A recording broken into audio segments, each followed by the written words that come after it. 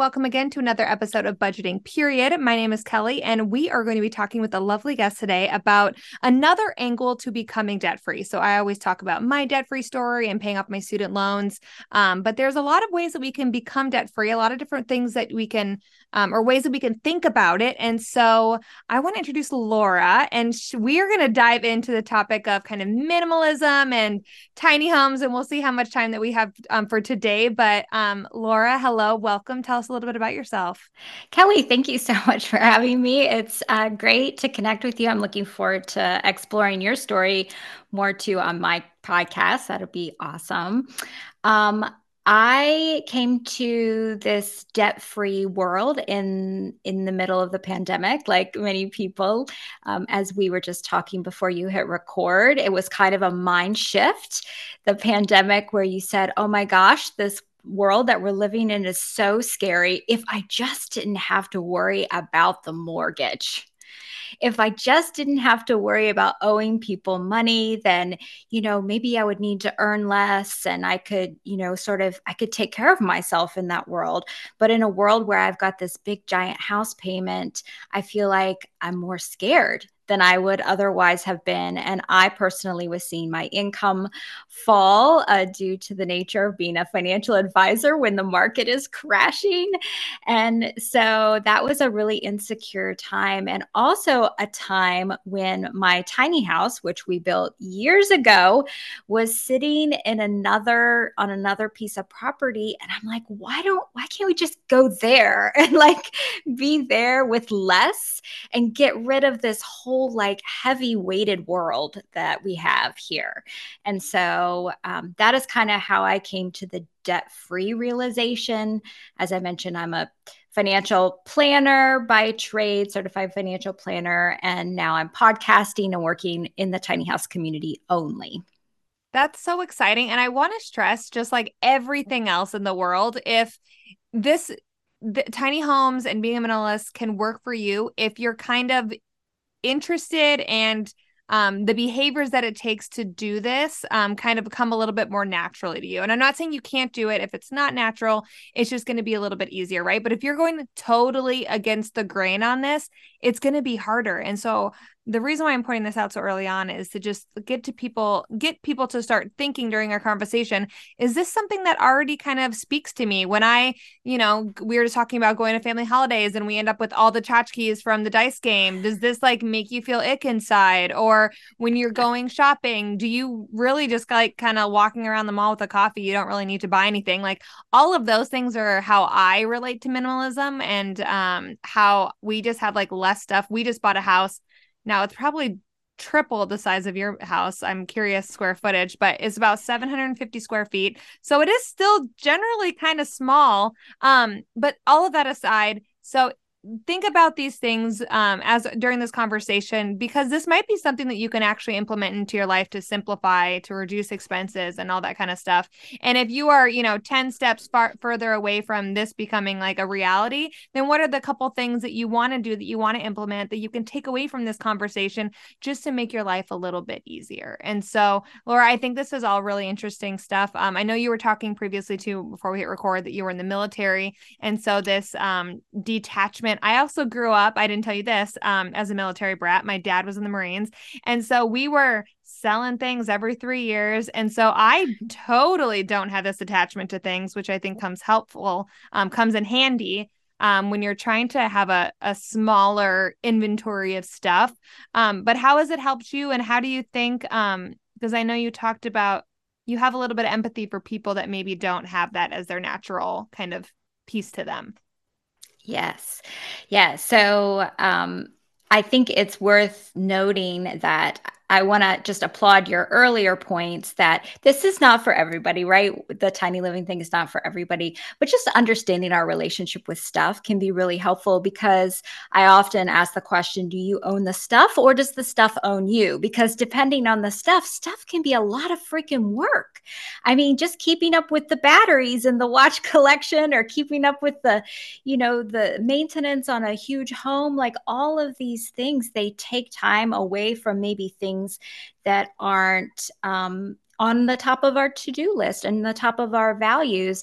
And so my problem with big houses is really the fact that they are the default, and that all of us sort of come into this American world with the expectation that we're going to, check the boxes, get the 4-year degree, which may involve debt. We're going to get the big home, and we're going to continue to upgrade it and upgrade it and upgrade it.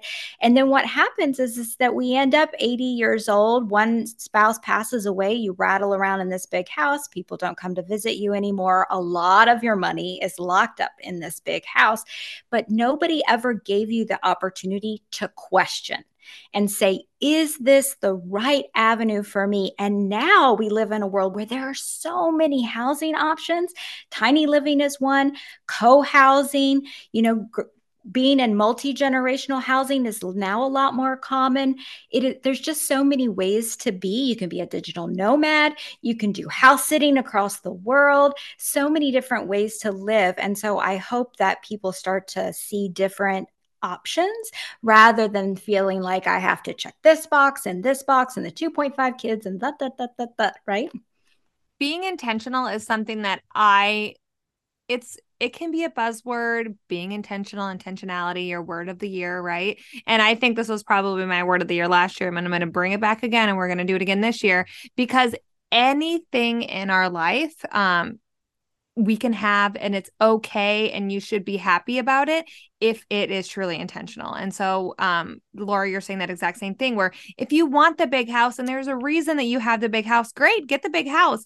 But if you have the big house because your neighbor has the big house and you're keeping up with the Joneses, or your neighbor is buying that fancy car, or you're just have all these, we talk about it a lot in the subscriptions world, you are just by default paying for these subscriptions because you just have all of them, and we're not really being intentional with how we spend our time or our money with streaming services. Like, this is what we talk about all the time, people. And there's a reason why there's this thread throughout all of my conversations, and I'm sure a lot of yours as well, Laura, is because that's like what makes us happy, is when we can be intentional and we can design a life that truly speaks to us, that we love, that is simple because it's easy, right? Like, minimalism is easy for you, and so it's simple. It would be super hard for somebody else, and so it's not. But what can you do to your life? How can you curate a life that's happier, that's more simple, and that's intentional? And we're going to talk about homes being one of them. So I'm curious, Laura, how did you just you said you had the tiny home before the pandemic, but how does one acquire a tiny home, or where were you at mentally to be like, I think this is for us? Like, how did you get started?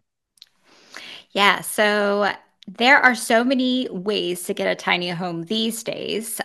There are people reselling them who did tiny living for a season and they're reselling them. There's a gajillion builders out there that are building them. There are some really viable financing options showing up in the world for folks who, don't have that big chunk of cash on hand. Any mortgage on a tiny home is going to be a lot less. It's going to be a lot shorter and for a lot less than the average American home. And we can go into the numbers on that in a little bit if you'd like. But I actually got started. So my husband, I lived out west when I was attached to the Air Force. I was in Nevada and I grew up in Virginia. I fell in love with the West and the emptiness and the ability to go out into the BLM, Bureau Land Management land, and all the public lands that are out there because I like to explore and see petroglyphs and hike and all of that. And so I came to Florida in 2009. My first husband and I split up right after the housing crisis, and our house went into short sale, and all of that happens when you divorce, and financial sort of everything falls apart at that moment. And so I came to Florida because my grandparents were in Florida at the time, and I met Eric, my husband now. And so I got sort of stuck in this state. And so after a few years, I was like, gosh, I miss the West so much. We should buy some land out West. So we went and, looked around, and we found 8 acres, and we bought it for $25,000. And so then we're like, what are we going to do with this land? We don't have time to come out here. I was in corporate at the time. We didn't have the time to come out and build a house on the property. So we built a tiny house in Florida and towed it out west and put it on our land there. So the tiny house was really a solution to a goal. And so we built the tiny house ourselves and then we towed it across the country and it just stays there and it doesn't get, we don't move it anywhere else. But it was really just to create sort of a glamping space on our property.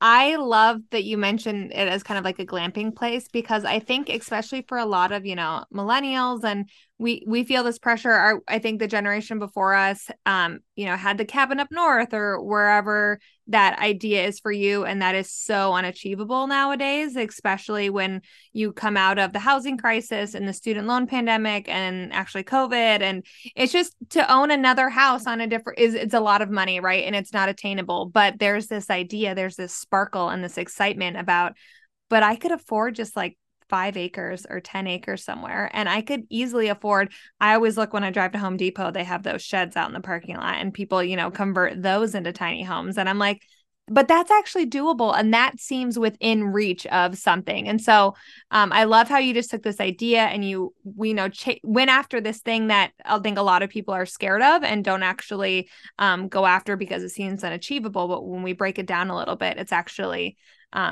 it's actually possible. And so tell us a little about the numbers. How big is this tiny house and like how much does it cost to own a tiny house, would you say, for your monthly bills? So our tiny house is about 304 square feet, I would say. It's the legal highway limit, so 8 foot and then by 40. So it has 10-foot ceilings, and I put in a lot of windows for a lot of light. So it really opens up the space. So it doesn't feel crowded at all. My husband, myself, my stepson, my two mid-sized dogs all do just fine in the tiny house. But we spend a lot of time outside too. We built a deck on it. So we have a lot of outdoor time and we don't sit inside for long periods of time because we're very active people. So when we built our tiny house, we built it in a year of Saturdays. I was still working corporate at the time. We bought a trailer off of Craigslist for $3,500, which you can't really find trailers for that cheap anymore. But we just ripped the boards off and started from the ground up. And there is a great sort of mentorship environment within the tiny home community where anybody who wants to build a van life or a schoolie, which is a bus conversion, or a tiny house, there are so many great people within the tiny living community that will take you through step by step. There's books, there's courses you can take, there's workshops you can go to. If you have no building experience at all, this is not something that you should shy away from because lots of people do it who have no experience at all and they get help and support and they meet a lot of awesome people along the way. So also, I want to say that there is nothing more confidence boosting than building your own house. When you build your own house, you feel like you can conquer the world, you can start a business, you can start a side gig, you can get debt free, you can do anything if you can build your own house. It is the best thing ever. So I compare that to, so we just had a baby and I compare that to every time I look at him, I'm like, I made these ears, I made those eyeballs, I made those lips. And I can imagine when you're sitting in your tiny home, you're just like, I remember that wall, I remember putting in that sink, and you just can't help but think about all the things that you accomplished and you overachieved. Not to sound like one way or another, but it's true. You overcame so much just by physically building that house. Kudos to you, and I'm sure it's just inspiration every time you look around. It is. And it is something that I really encourage in my work is the DIY because it builds just so much personal confidence. So when you see what you can do in just little bits at a time, little Yeah. bits at a time, and that's exactly the thing about budgeting, right? And about getting debt free is you think, oh my gosh, the student loan debt that I have is so huge. I'll never accomplish it.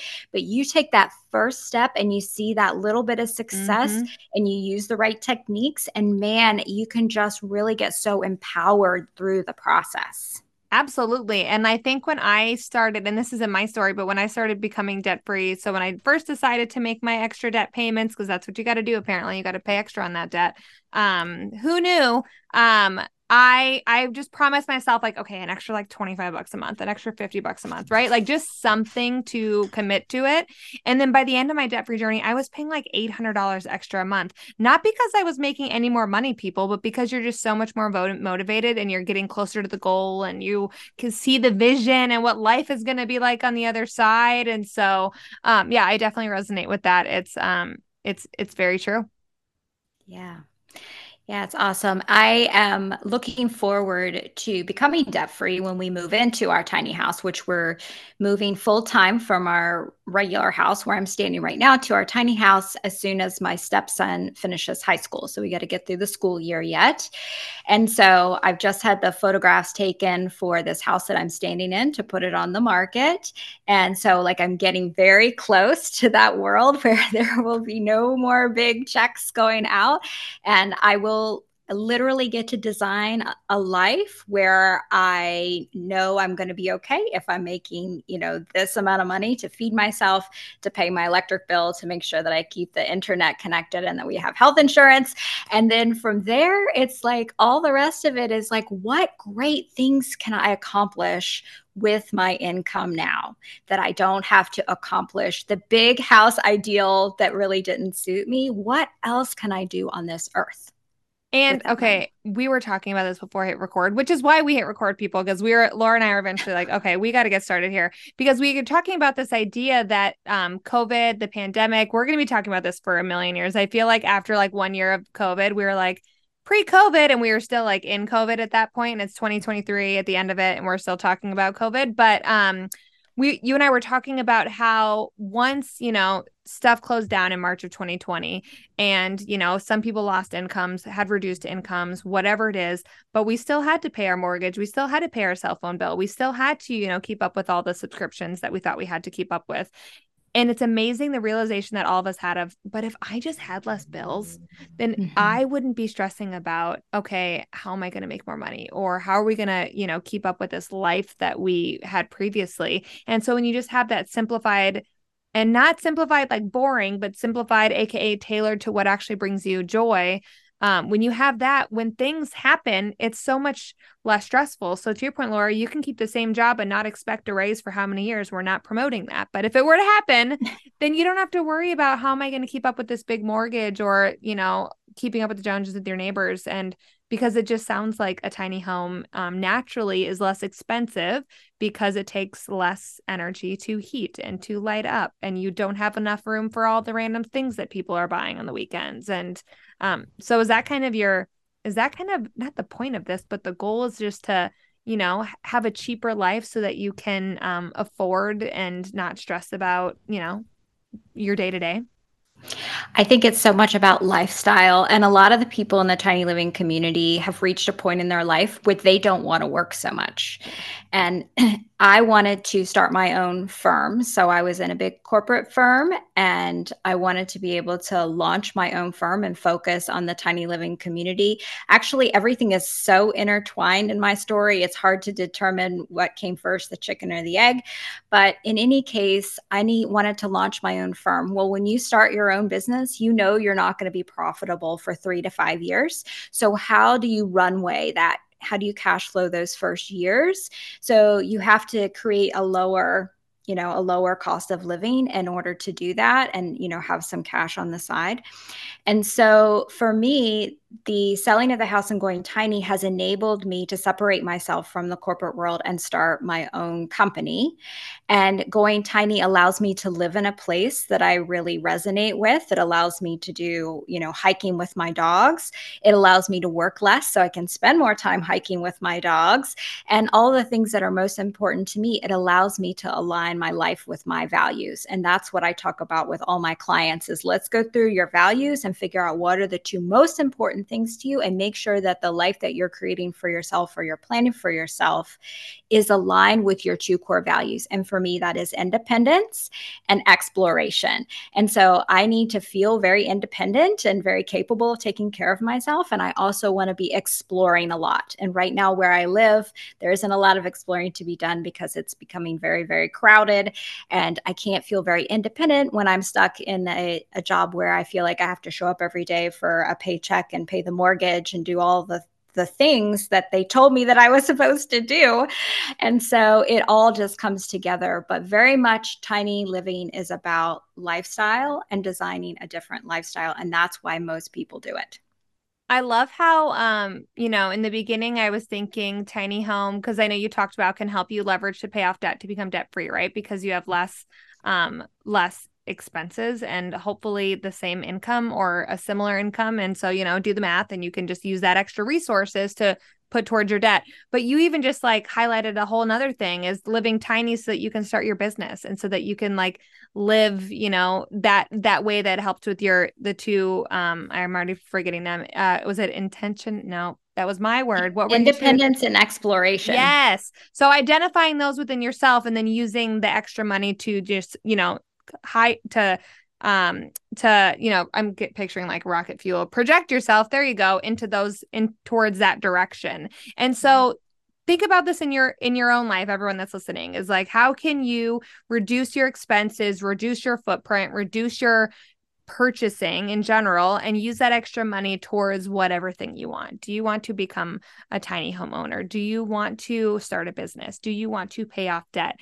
But it's just about being intentional. It's just about using those resources. And if you're stuck and you don't feel like you can get any more resources, then how can you reduce so that you can just naturally have more resources? Yes, because I think that this American dream that we've all been prescribed is not necessarily very family friendly. It doesn't allow you to take time, a lot of time off from work. Say, if you wanted to stop working, how do you stop working and go to one income household if you have the typical mortgage from the typical American dream home? Right now, the average cost of a home in this country is $430,000. And what you pay over that over 30 years with maintenance costs is about $1.2 million by the time that you pay the interest at today's interest rates and you pay for your principal. And all that interest you pay for that 30 years does not add to your equity. The home may increase in valuation, certainly, depending on where you are and how the housing market plays out. But that interest you're paying is not adding to equity. It's not buying you anything. It's just giving it to somebody so that you could borrow their money. And that is at least half of the entire principal and interest payment that you'll pay over the life of that loan. Plus, maintaining that house over the course of 30 years is a huge expense. So if you just lower shrink your roof, right? Then you just have overall less principal, less interest, less maintenance cost, all the things. And so it really just frees up the cushion for you to, if you wanted to go to a single income household, or if you wanted to take a sabbatical, or if you wanted to launch a business like I did. Like, there's just so many more opportunities if you kind of reduce your overall spend on the one thing, the roof, which is really just very basics, right? It doesn't get you into creativity, mastery, enlightenment, all the things that really make us feel good. And I know, think what you want about the Dave Ramsey community, but that's something, when people talk about, I just can't afford things and I don't make enough money. And there's like always 2 or 3 areas that he talks about reducing your expenses in. And your roof is one of them that he always talks about. And he's not wrong because like you said, when you reduce your roof size, you're reducing just everything that goes along with it. It's not just your mortgage. There's so many more things. And the number that you called out earlier, 400 and something, that's just an average, people. I want to point that out. I live in Portland.